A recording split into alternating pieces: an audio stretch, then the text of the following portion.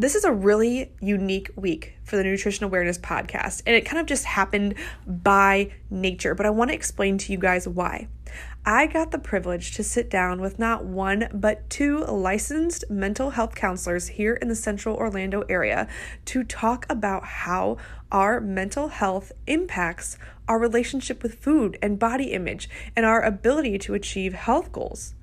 Both of these mental health counselors have very different approaches to how they treat their patients. Today's guest is Jesse Lyon. He is a mental health counselor here in Central Florida that actually owns his own practice, Lyon Mental Health. And he shares about how he uses hypnosis in his treatment. And he explains all the stigmas around hypnosis, and it's not something you should be freaked out by. He actually taught me a lot. I didn't realize that a lot of us are actually in a hypnotic state throughout the day pretty frequently. We also talk about how it's important to be the captain of your own ship. We laughed at the end because we were using this phrase so frequently throughout the episode, but the importance of being in the driver's seat when it comes to who you are, the choices you make, and the kind of life you want to live. So many of us let other people decide who we are and what we should be and what we need to do in this world to make an impact, when really we should just seek validation from ourselves and not from outside influencers. There was honestly a moment in this episode, and I even called out, where I felt like I was in my own therapy session. We talk a lot about how our beliefs about body image, about dieting, about ourselves, about our self-worth lead us down this spiral of disordered or unwanted eating habits. It's amazing. This is going to be such a great episode for you, especially if you can't really figure out why you are stuck in a certain eating routine.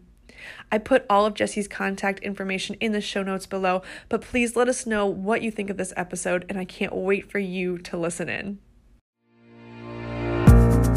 What is up? Welcome to the Nutrition Awareness Podcast. My name is Kate, registered dietitian and emotional eating coach. Each episode, I will bring you a motivational message or an inspiring guest to help you make informed nutrition decisions that fuel your life, not restrict it. Whether you are new to the podcast or an OG listener, thanks for spending this time with me today. Now, let's get into it.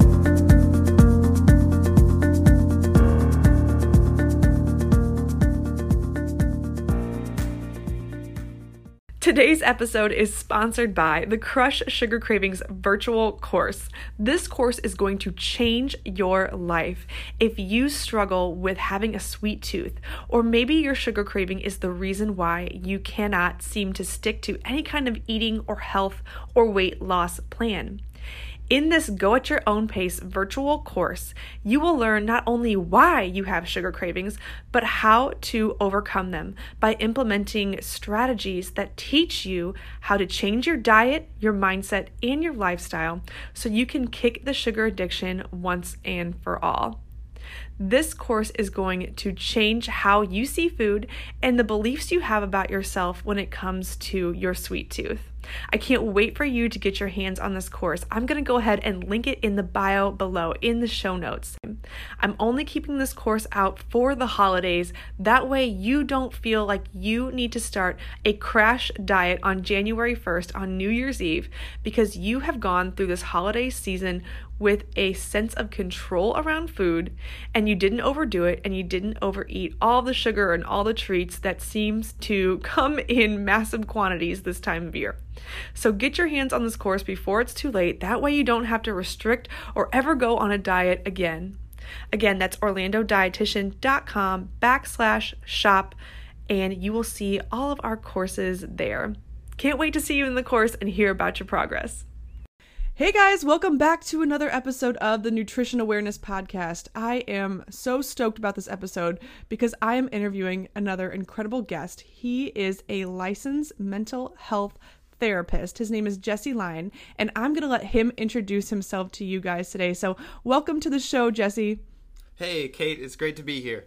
I'm a mental health counselor. I have a private practice, Lyon Counseling, in Castleberry. I've been in practice for a little bit and been practicing out there. I actually found you on Instagram. We kind of became Instagram buddies, trying to promote the social media stuff at Lyon Mental Health, and I was doing that sort of thing. Yeah, you slid into our DMs, the Nutrition Awareness Instagram DMs. I sure did. That is modern networking, but I'm all about it because then you came into the office just so we could get to know each other and kind of understand what the other person did in their practice. And you really blew me away with how you practice, because you're not just any run-of-the-mill mental health counselor. I don't know if that's right to say, but you take a really unique edge to how you treat your patients. You're way too nice. Yeah, I do. I kind of tentatively use the term psychoanalyst when I talk to myself or kind of refer about the type of work that I do, because it is so much different than a lot of the other work that other therapists do. Not to say the one that is better or worse than the other, it's just different. And I think that by using that term psychoanalysis or psychoanalyst, it kind of sets that differentiation and sets up those expectations for my clients. Like, one of the things that I do that I know not a lot of other therapists do is I use actual clinical hypnotherapy in a lot of my therapy sessions, and I've seen a lot of success with that. And I've found that people really connect with it in a different way, and sometimes it can help them break past those things that have held them back in more traditional therapy. Gotcha. Okay, so it's kind of like in the counselor world, it's similar to the dietetics world, where we've got dietitians that have certain specialties. So it's just a different way of practicing, and your methods are going to fit somebody differently than somebody who's maybe doing cognitive behavioral therapy. You know, it's just kind of trying to find the right kind of therapy for that individual. So can you kind of explain to listeners who might not be as familiar with hypnosis and, you know, all of the things that you do, what it all entails? Yeah, absolutely. I think CBT works a lot with the thought patterns that individuals have and that they're struggling with. You know, CBT comes from the word, cognitive behavioral therapy. So we're talking about cognitions, behaviors, and working through that in therapy. With my brand of mental health counseling, with the more psychoanalytic route, it really derives its thoughts from the old school, like Sigmund Freud, but more actually from Carl Jung, his protege.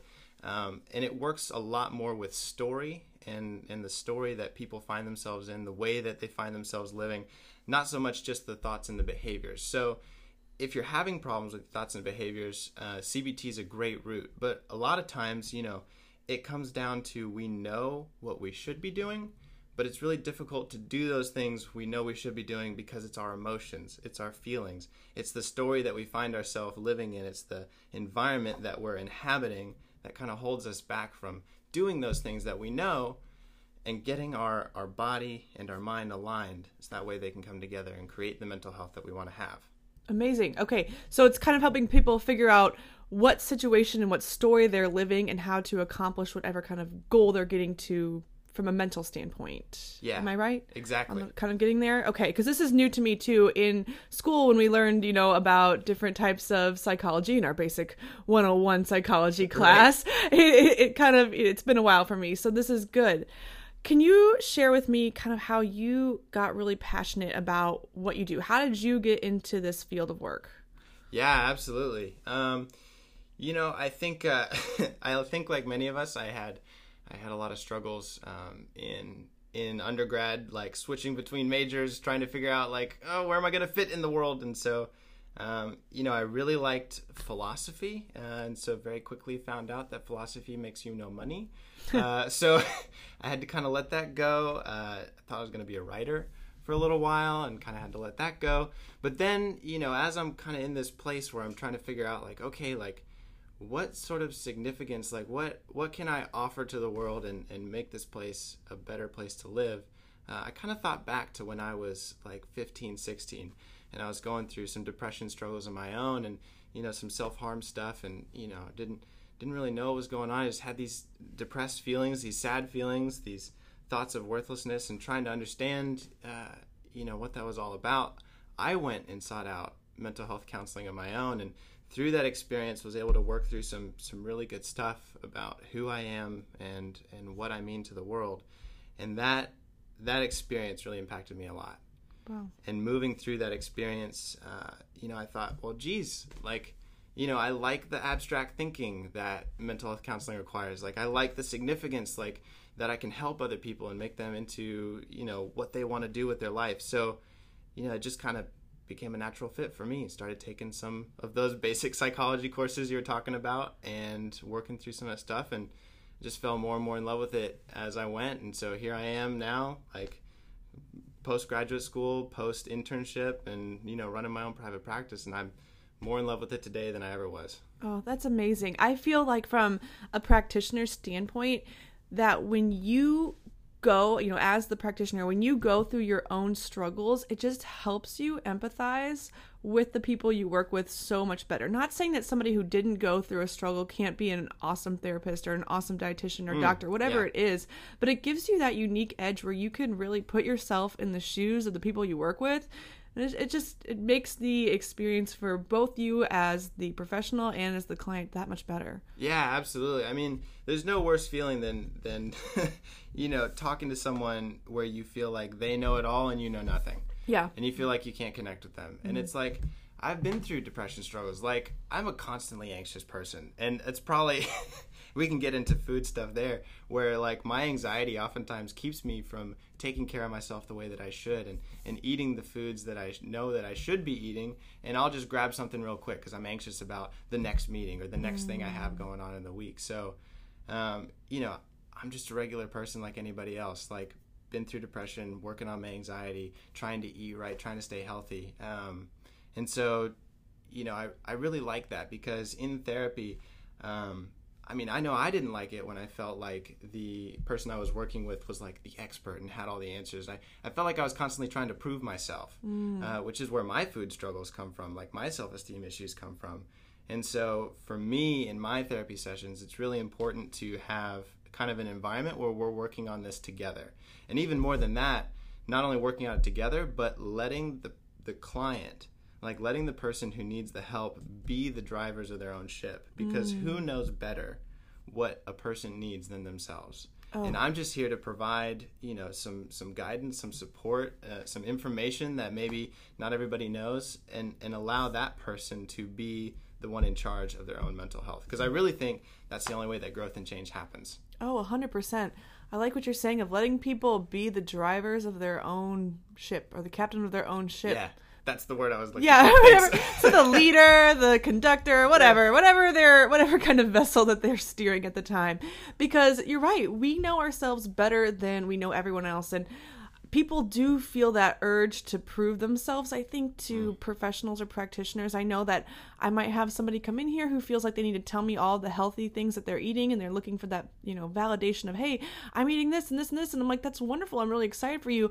But if you were eating so perfectly, if life was so awesome, you wouldn't be here. You wouldn't be in my office looking to get healthier, right. So don't feel like you need to prove yourself. I want to create an environment where, hey, you can tell me all the good, the bad, the ugly, and we're going to work on it together. But ultimately, responsibility is in your hands.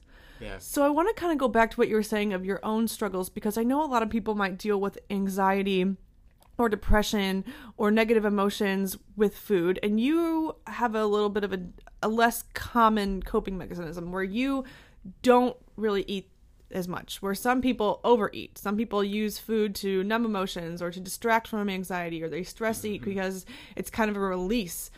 So you have a little bit of a different approach. And before we started recording, you kind of told me how you had been coping with that and some ways that you help yourself. Yeah, absolutely. I think people kind of fall into two categories in some ways where, there's overeating and there's undereating. And we should be in the middle where it's healthy. For me, I definitely fall into the undereating category. And that comes from like my own personal struggles with depression and anxiety, because I can often find myself looking toward my work or looking toward my position or what I'm doing to kind of prove myself, to prove my worth to the world around me. And if I'm honest to myself, because, just like anybody else, we all have doubts. And so when I can stay, in the office and work for hours and hours, it allows me to kind of prove myself in a way that's probably unhealthy. And so if I just let sort of my natural proclivities sort of take over me, I would be the kind of person who would work all day and never take a lunch break and not eat healthy at dinner time, just grab something real quick on the way home, go to bed, do it all over again. Because deep down I have this need to sort of prove myself. Yeah. And so, people ask me like, well, so what do you do about that? How do you fix that? And for me, that question kind of embedded inside of it has the same sort of problem that I have naturally, where if I'm asking, okay, how do we fix this? What can you do better? There's the problem. I'm always looking for what I can do better. I'm always looking to prove myself, to validate who I am, to validate my existence to the world around me. And so if I let myself sort of fall into that trap of, oh man, on top of all the work I do, I now need to eat better and shop better and, get organic foods. But I can't let myself fall into that trap, because that trap is what started this whole thing in the beginning. And so for me, the process of, nutrition awareness, the process of eating healthier starts with putting myself back as the captain of my own ship. Not letting myself try and prove to other people that I'm worth it, but knowing in my soul, in my being, that I am worth it and that I am okay, and that I deserve to take time to take care of my body. And that even more than that, if I don't take care of my body, how can I take care of other people? How can I take care of my mind? So anyways, for me, it all really comes down to, like, forget other people's opinions. Other people's opinions don't matter. And I need to reclaim my center. They call it ego strength. I need to reclaim my locus of control. That's the psycho term. The locus of control. Locus of control. I like it. It's and they call it a displaced locus of control. When you look to other people to validate yourself, and you look to other people, like on Instagram or YouTube or whatever blogs you're on, to say, oh man, I'm not doing that. I should be doing that in order to prove myself. Yeah. Do whatever you need to do to make yourself healthy, and let that be the catalyst for getting your life right.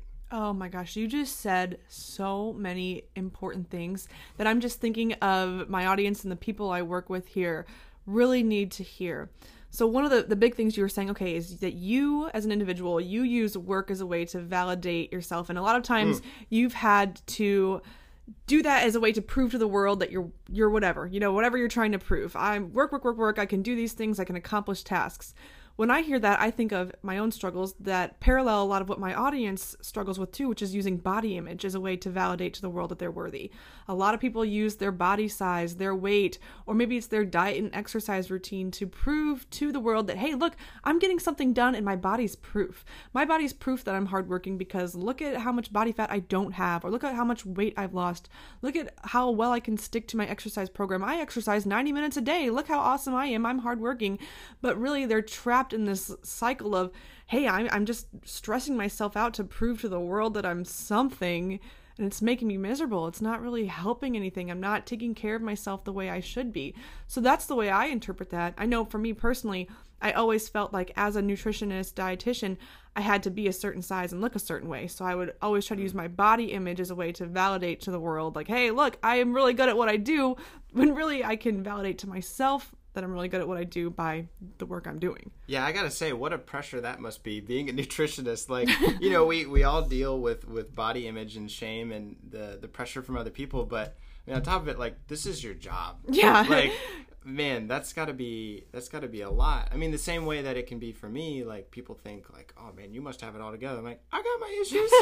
Yeah. We all got our issues. And so, I think when it comes to it, the reason I appreciate the work that you do so much, and the reason that you are so successful in your business and that people enjoy coming back to you over and over again, is because you know that there's no one plan that fits everybody. And so you are so specialized and individualized in your plan, and you really give people that care that they need for the person in front of you. Not just, here's the script, this is what I'm going to say, go do this plan that I give everybody else. You really take the time to make sure that people get the help that they need. And so, I mean, the reason like you work out so well is because it's the same principles that apply in mental health, where everyone needs something different.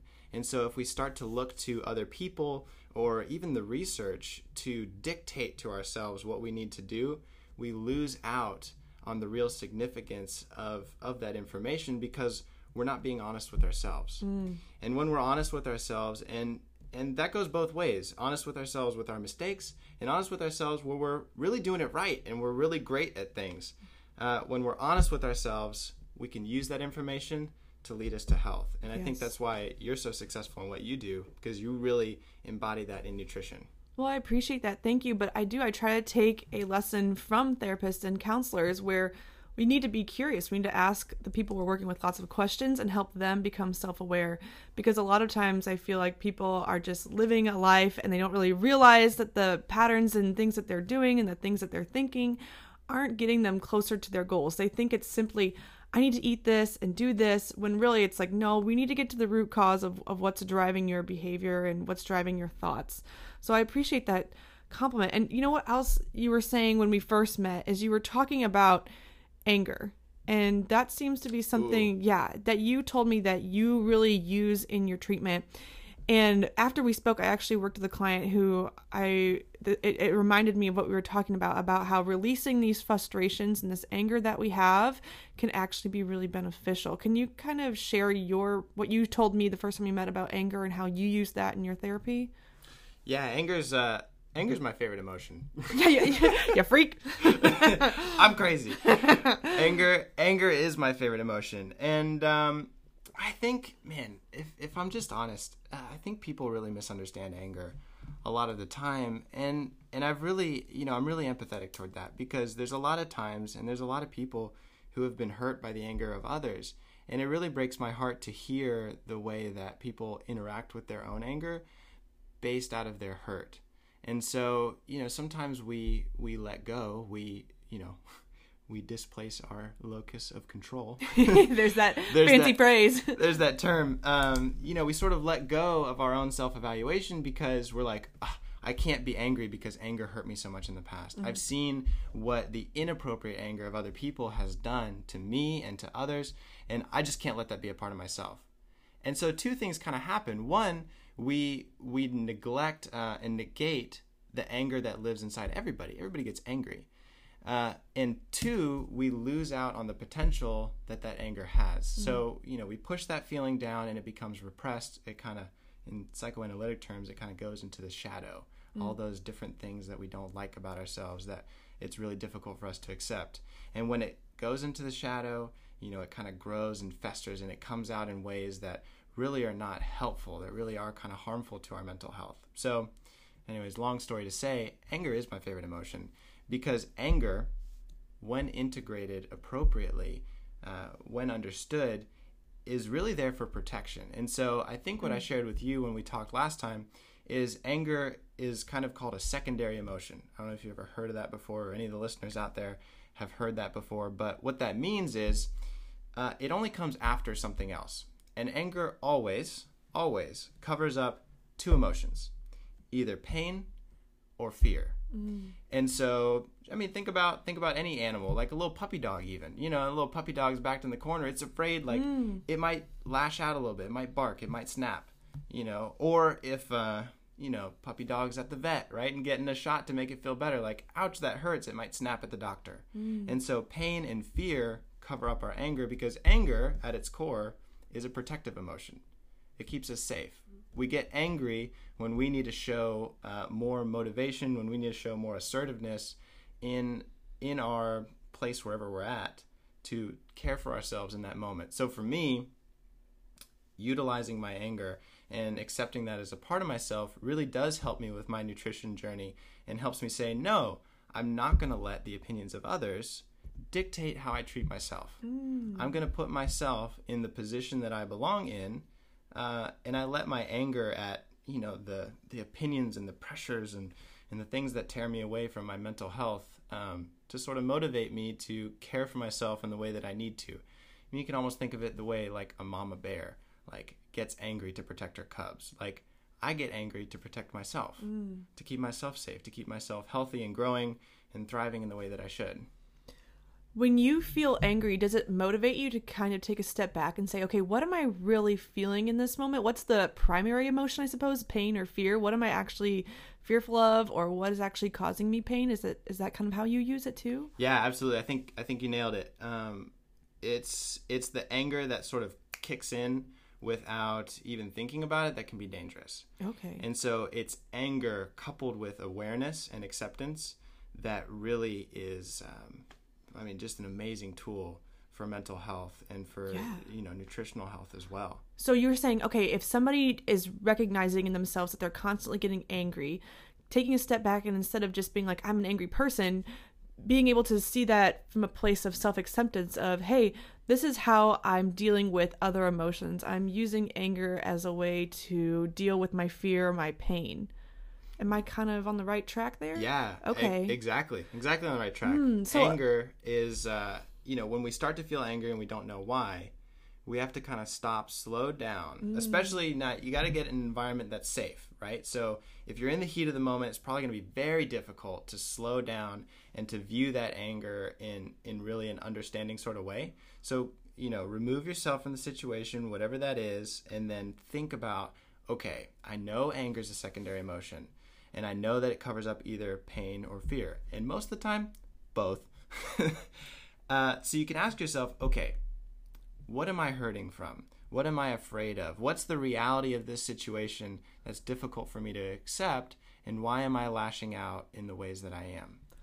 I've heard before that a lot of times our secondary emotions or the behaviors that we have that maybe aren't the most proactive, I don't know how else to say it, are often ways that we cope with fear. And that fear of either not being accepted or loved by other people tend to be big driving factors in why we do a lot of things. And I can see how anger would be one way it manifests. I can see with a lot of the people that I work with, especially because I work with a lot of women, that it's not always anger. A lot of times it's going to be something like, a behavior that they're using to cover up these underlying fears or pains. I see a lot of people using food or exercise as a way to cope, and that's just in my population. Do you see other behaviors or emotions that people use to cover up their fears and pains? Yeah, I mean, it's, when you ask that question, my mind goes like a million different places because there's so many things that cover up, pain and fear, just like anger does.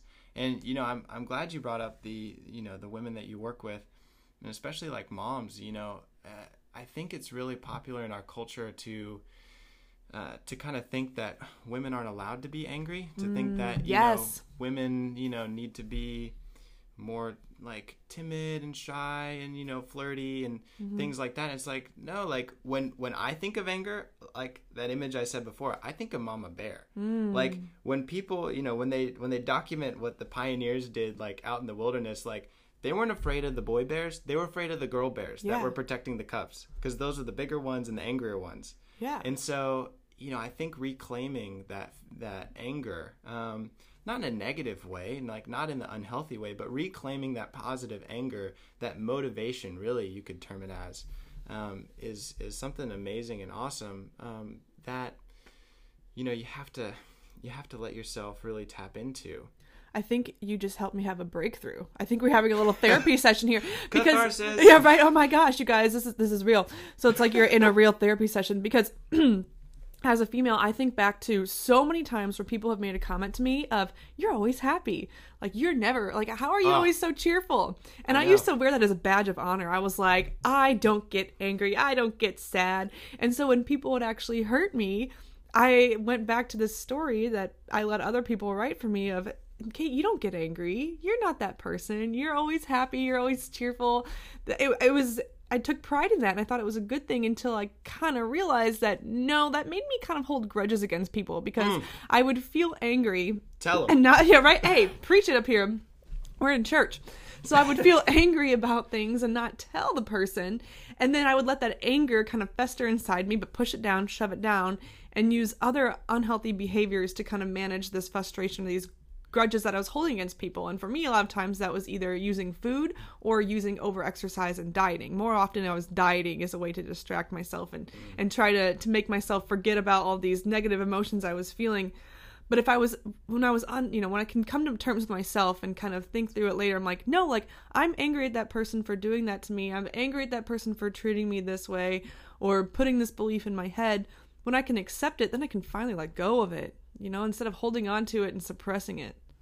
Yeah, geez. And it's really brave of you to be so honest and open about that stuff and to be really accepting of your own journey, and that like that doesn't make you any worse of a person, to be honest with yourself. Like that's really cool. And I like how you even said, story, like there was this role that you played in the story that you were trying to embody, and that's a lot of what I do in my practice, where I sort of term myself psychoanalytic, psychoanalysis, because like I use a lot of hypnotherapy in my practice, and I actually teach with my business partner downtown a course called Trauma-Focused Hypnotherapy in order to certify other therapists to work with trauma in that way. And hypnotherapy is actually really unique in its ability to be able to target complex traumas. And so there's a lot of other therapy modalities out there, especially for trauma, that I won't go into or talk bad about, but hypnotherapy is really sort of the origin place of a lot of those different trauma therapies, and it's much more creative, it's much more dynamic in the way that it's able to target those traumas, and because it's so creative and dynamic, it's able to treat complex traumas much differently than some of those other trauma therapies. So like someone who maybe has seen overseas fighting and been in the military, like those other therapies are great at treating those like one-time really significant traumas and helping to reintegrate those into the story.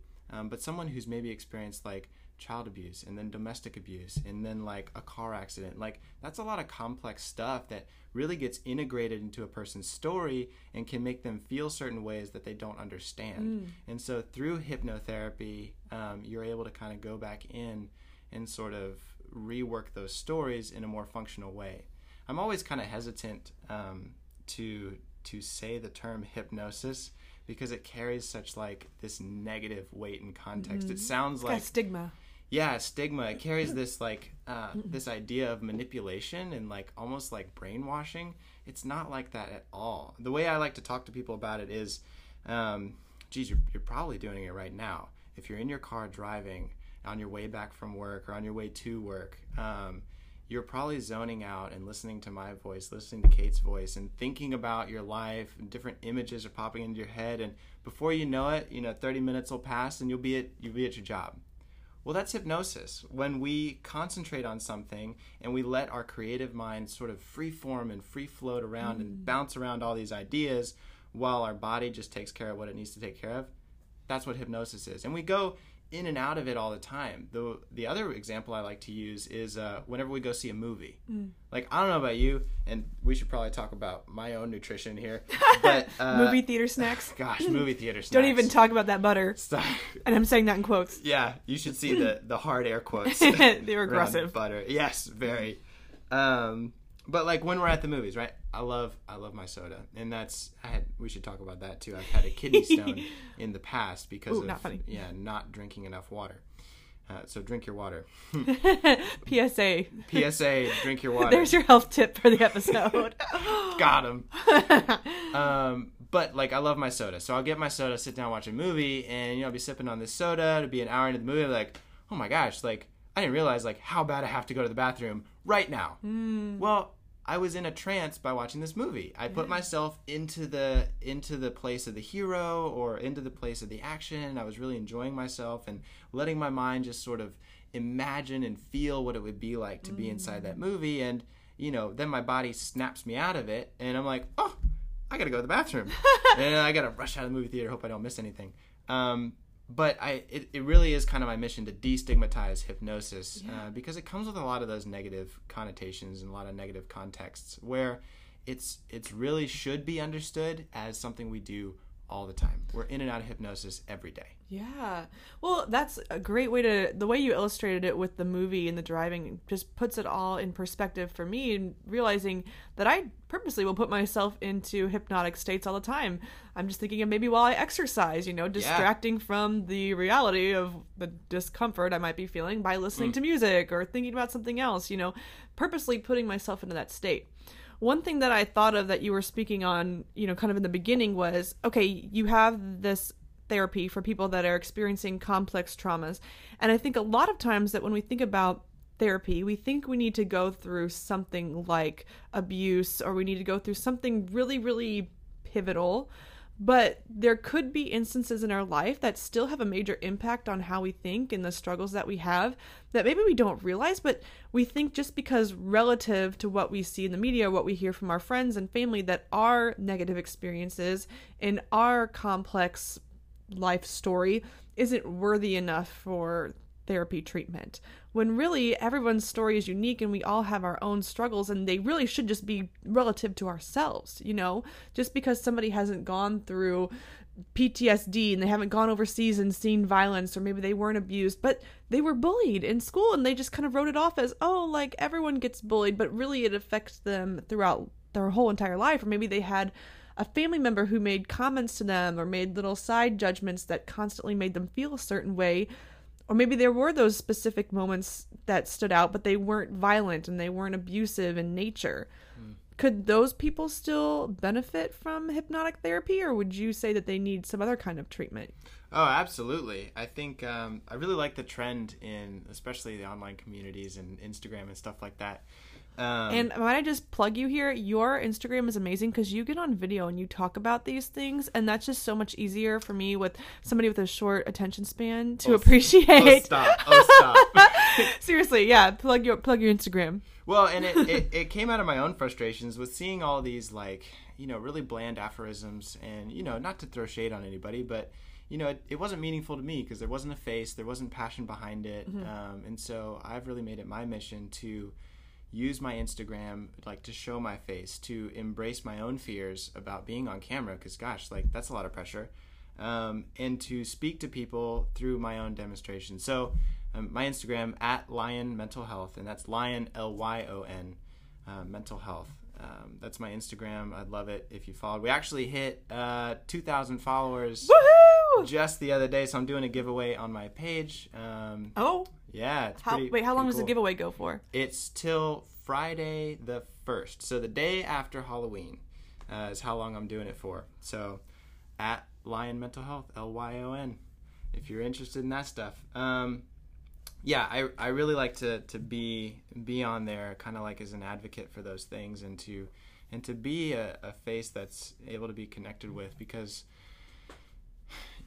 through being honest about our own struggles and the things that we go through, we're able to connect with other people and really feel together as a community, as a group, and to know that all of us are normal going through those things. And so to answer your original question, I think everybody should consider and should go to some mental health counseling.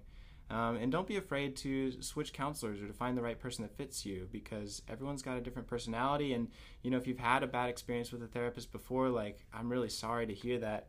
But there's a lot of other therapists out there who work very differently. Mm-hmm. Even as evidenced by me being on your podcast here and the way that I work differently from other therapists. So, anyways, on Instagram, it's really popular. They call them mental health checkups. Ooh. So you just go in, there's no commitment, a lot of places, actually, my partner, HD Counseling, will do first session for free. Oh. And so just go talk to somebody, get a second opinion. I do phone consultations for free, mental health assessment over the phone real quick, just to talk about what's going on. And I'll give you my opinion, and we'll see if it's right for you, and move from there. So yeah, absolutely. Because the honest thing about it is, if you've lived in your story for however many years you've been alive, it's really going to be difficult to see anything other than the story that you're living in. And so I know that you understand that a lot with people's nutrition journeys, people's health journeys, because they've lived their lives in a way that it's hard to see past anymore, because it's become so ingrained, become so normal. And so when they talk to somebody like you who cares and is empathetic and able to understand them, and you're like, hey, have you ever thought about this? Or, hey, why do you do that? Sounds like you're really hurting yourself. You can help them be like, oh, well, that does make a lot of sense. Yeah. And so not in a judgmental way, but just saying, well, maybe there's an easier way to do this. Maybe you don't need to stress out so much. Maybe the anxiety and stress you're feeling could be easier, and maybe it is out of proportion. I agree, because when somebody comes in here, excuse me, they'll tell me a lot of times, I'll hear a statement where someone says something like, oh, I just can't eat vegetables. That's just a very, very, very simple example here. And I'm like, why? If I just ask why, and they're like, well, I don't like them. And I'm like, when was the last time you had one? And they'll be like, 15 years ago. Okay, let's rewrite your story and your beliefs about vegetables. And that's just a very silly example. And I'm just saying that's very surface level for people to understand. But then if people are like, oh, okay, they haven't even thought about trying vegetables because they decided at one point in their lives that they didn't like vegetables. And from here on forward, that's who they are. They're someone that doesn't eat vegetables. So the same could go for somebody who feels like they're fat. They're meant to be fat. I see this one all the time. Yeah. I have the fat gene. I'm meant to be fat. My mom was fat. My grandma was fat. All the women in my family, they're a certain body size. I'll never be fit. And I'm like, why? Genetics. Okay, so you have this belief that your genetics are going to dictate how your body shape should look based on your understanding of what your family's gone through. Why can't you be different? And when I ask something like that, people are like, I don't know, why can't I? And then it's just like a breakthrough. It's like we just broke through a huge window and a whole new world of possibilities. Like I get this visual in my head. I'm like, we're in this dark box of belief and we bust through the door, we bust through the window, and the whole outdoors, the whole field is there. It's just a realm of possibilities for someone to break through these limiting beliefs they have about themselves and these stories they wrote. So I feel like when we can ask ourselves questions and ask the people we work with and even ask our friends in our day-to-day life, our colleagues questions, that's a lot more useful than just giving them advice. Because, instead of just giving, I'll give advice. When it's needed, I'll give education. I'll do those kind of things when someone needs it. But really breaking through the barriers and asking questions and being like, well, why do you think that? Have you thought about this? How do you feel about doing this instead? What can we do to change your understanding of who you are and what you're capable of? Well, that's what really makes a difference. And that's when people come back into my office and they're like, I was able to actually do something that I never thought I was able to do. And I'm seeing results. And I'm like, hell to the yes, not even surprised because you figured it out, right? And that's just, you know what I'm saying. We call them psych term 2 for the day. Ooh. It's called learned limitations. Learned limitations. We learn that I'm just going to be this way forever. Like, well, who told you that? Yeah. Why? Yeah. You're like, you be whatever you want to be. Yeah. Sometimes I think I'm a dinosaur, Fly through the air like a pterodactyl. I was going to say, what kind of dinosaur? Pterodactyl? Oh, yeah. One that can fly for sure. That would be pretty amazing. See, I'm all about being a long neck because I think that'd be really helpful. Ooh. What's that one? I don't even know the real phrase for it. Of course, even as a dinosaur, you'd eat vegetables. Everyone's like, eye roll. Eye roll. But they're really gentle and they're nice. Wait, maybe that's the... Whoa, you guys. I need to be a T-Rex or something angry. Yes. Oh my gosh. Like a velociraptor. You can you can have friends, but you're like you go tear them up. Oh my gosh. Wait, yes. I like that. Okay, that's going to be my new alter ego. Velociraptor Kate. Velociraptor Kate. Say that 5 times fast. Oh, please don't. I'll be here all day. Well, Jesse, this has been so much fun. We're going to wrap it up here, but if you could give one piece of advice to maybe someone listening to this and they're like, okay, I've learned so much. I think I have a lot of breakthroughs that I need to get through. I think I have a lot of digging within myself that I need to start working at. What's a big piece of takeaway advice you would have for someone who is looking to start becoming more self-aware to make some breakthroughs? Oh, man. So many different thoughts running through my head. There's so much good information out there that's important. But if I was gonna boil it down and give you one thing on your way to work, on your way back home, just to think about, don't let the opinions of others dictate what you need to do with your life. Be honest with yourself. Accept yourself for where you are, for what you can do, for what you're capable of, and be aware of what it is that's going on inside of you. And move through those things. Don't be afraid. Don't let the opinions of others hold you back, but reach out, get the information you need, and let yourself be the captain of your own ship. Man, that's the phrase of the episode. Be the captain of your own ship. I think so. And I'm smiling while I say it, but it's true. It's. I think sometimes those little cliche phrases are the ones that we really need to take a step back at and really look at. Like, what does that mean? We hear that all the time, but what does it mean? It means deciding what you want to do with your life and deciding who you are. And you can reinvent yourself and reinvent your story anytime you want. You don't have to pick up and move across country. You don't have to make some dramatic shift. You can just decide, hey, this is something I want for myself, and this is something that I can change today. So I think that was amazing. And Jesse, I want to thank you so much for coming all the way out here and fighting the Orlando traffic to come speak. Yeah, right. Wait, guys, this is so funny. He texts me. He's like, hey, I'm going to be 5 minutes late. And if you've ever seen that meme where it's like millennials shows up late with Starbucks in hand. Me. That's okay, because I'm a coffee addict. Jesse walks in here. I'm in the little break room of our office putting a metal Tervis cup in the microwave. I was like, Kate, what are you doing? You're going to blow up the microwave. It's 8 a.m., you guys, and I hadn't had my coffee yet. I was making my mushroom coffee, which also Jesse thinks I'm weird for. Mushroom coffee? I don't know what even is that. Okay, so it's That's mushroom. fungus coffee. That's what that is. Fungus coffee. Hey, well, the whole premise behind this is that we actually share a lot of DNA with mushrooms, so why not ingest them? So I'm sending you home with a sample of lion's mane and chaga mushroom coffee mix. I think I'll stick with pterodactyl instead of being Jesse the mushroom. Hey, you can reinvent your story with this here, right? All right, I'm gonna work on your it. beliefs on what coffee should be and how you get your caffeine.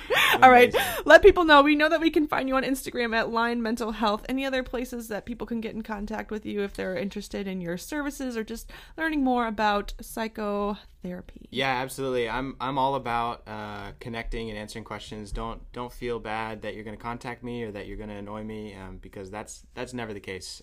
So I give my number out on Instagram, 321-430-5966. Just send me a text. If you got a question, I'll answer it. If you just need someone to, bounce an idea off of, let me know. I don't mind doing that. I may be in session, may have to get back to you later, but send me a text, 321-430-5966.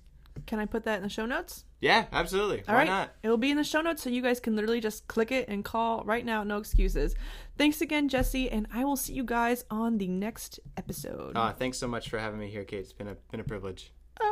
Mom deserves the best, and there's no better place to shop for Mother's Day than Whole Foods Market. They're your destination for unbeatable savings, from premium gifts to show-stopping flowers and irresistible desserts. Start by saving 33% with Prime on all body care and candles. Then get a 15-stem bunch of tulips for just $9.99 each with Prime. Round out Mom's menu with festive rosé, irresistible berry chantilly cake, and more special treats. Come celebrate Mother's Day at Whole Foods Market. Thank you for listening. I hope this episode was helpful. For topic requests or to apply to be a featured guest, please email kate@orlandodietitian.com. Want more nutrition awareness? Check out our blog for recipes, nutrition tips and tricks, as well as product recommendations. Our website is www.orlandodietitian.com. Dietitian is spelled D-I-E-T-I-T-I-A-N. This has been Dietitian Kate, and until next time, keep it real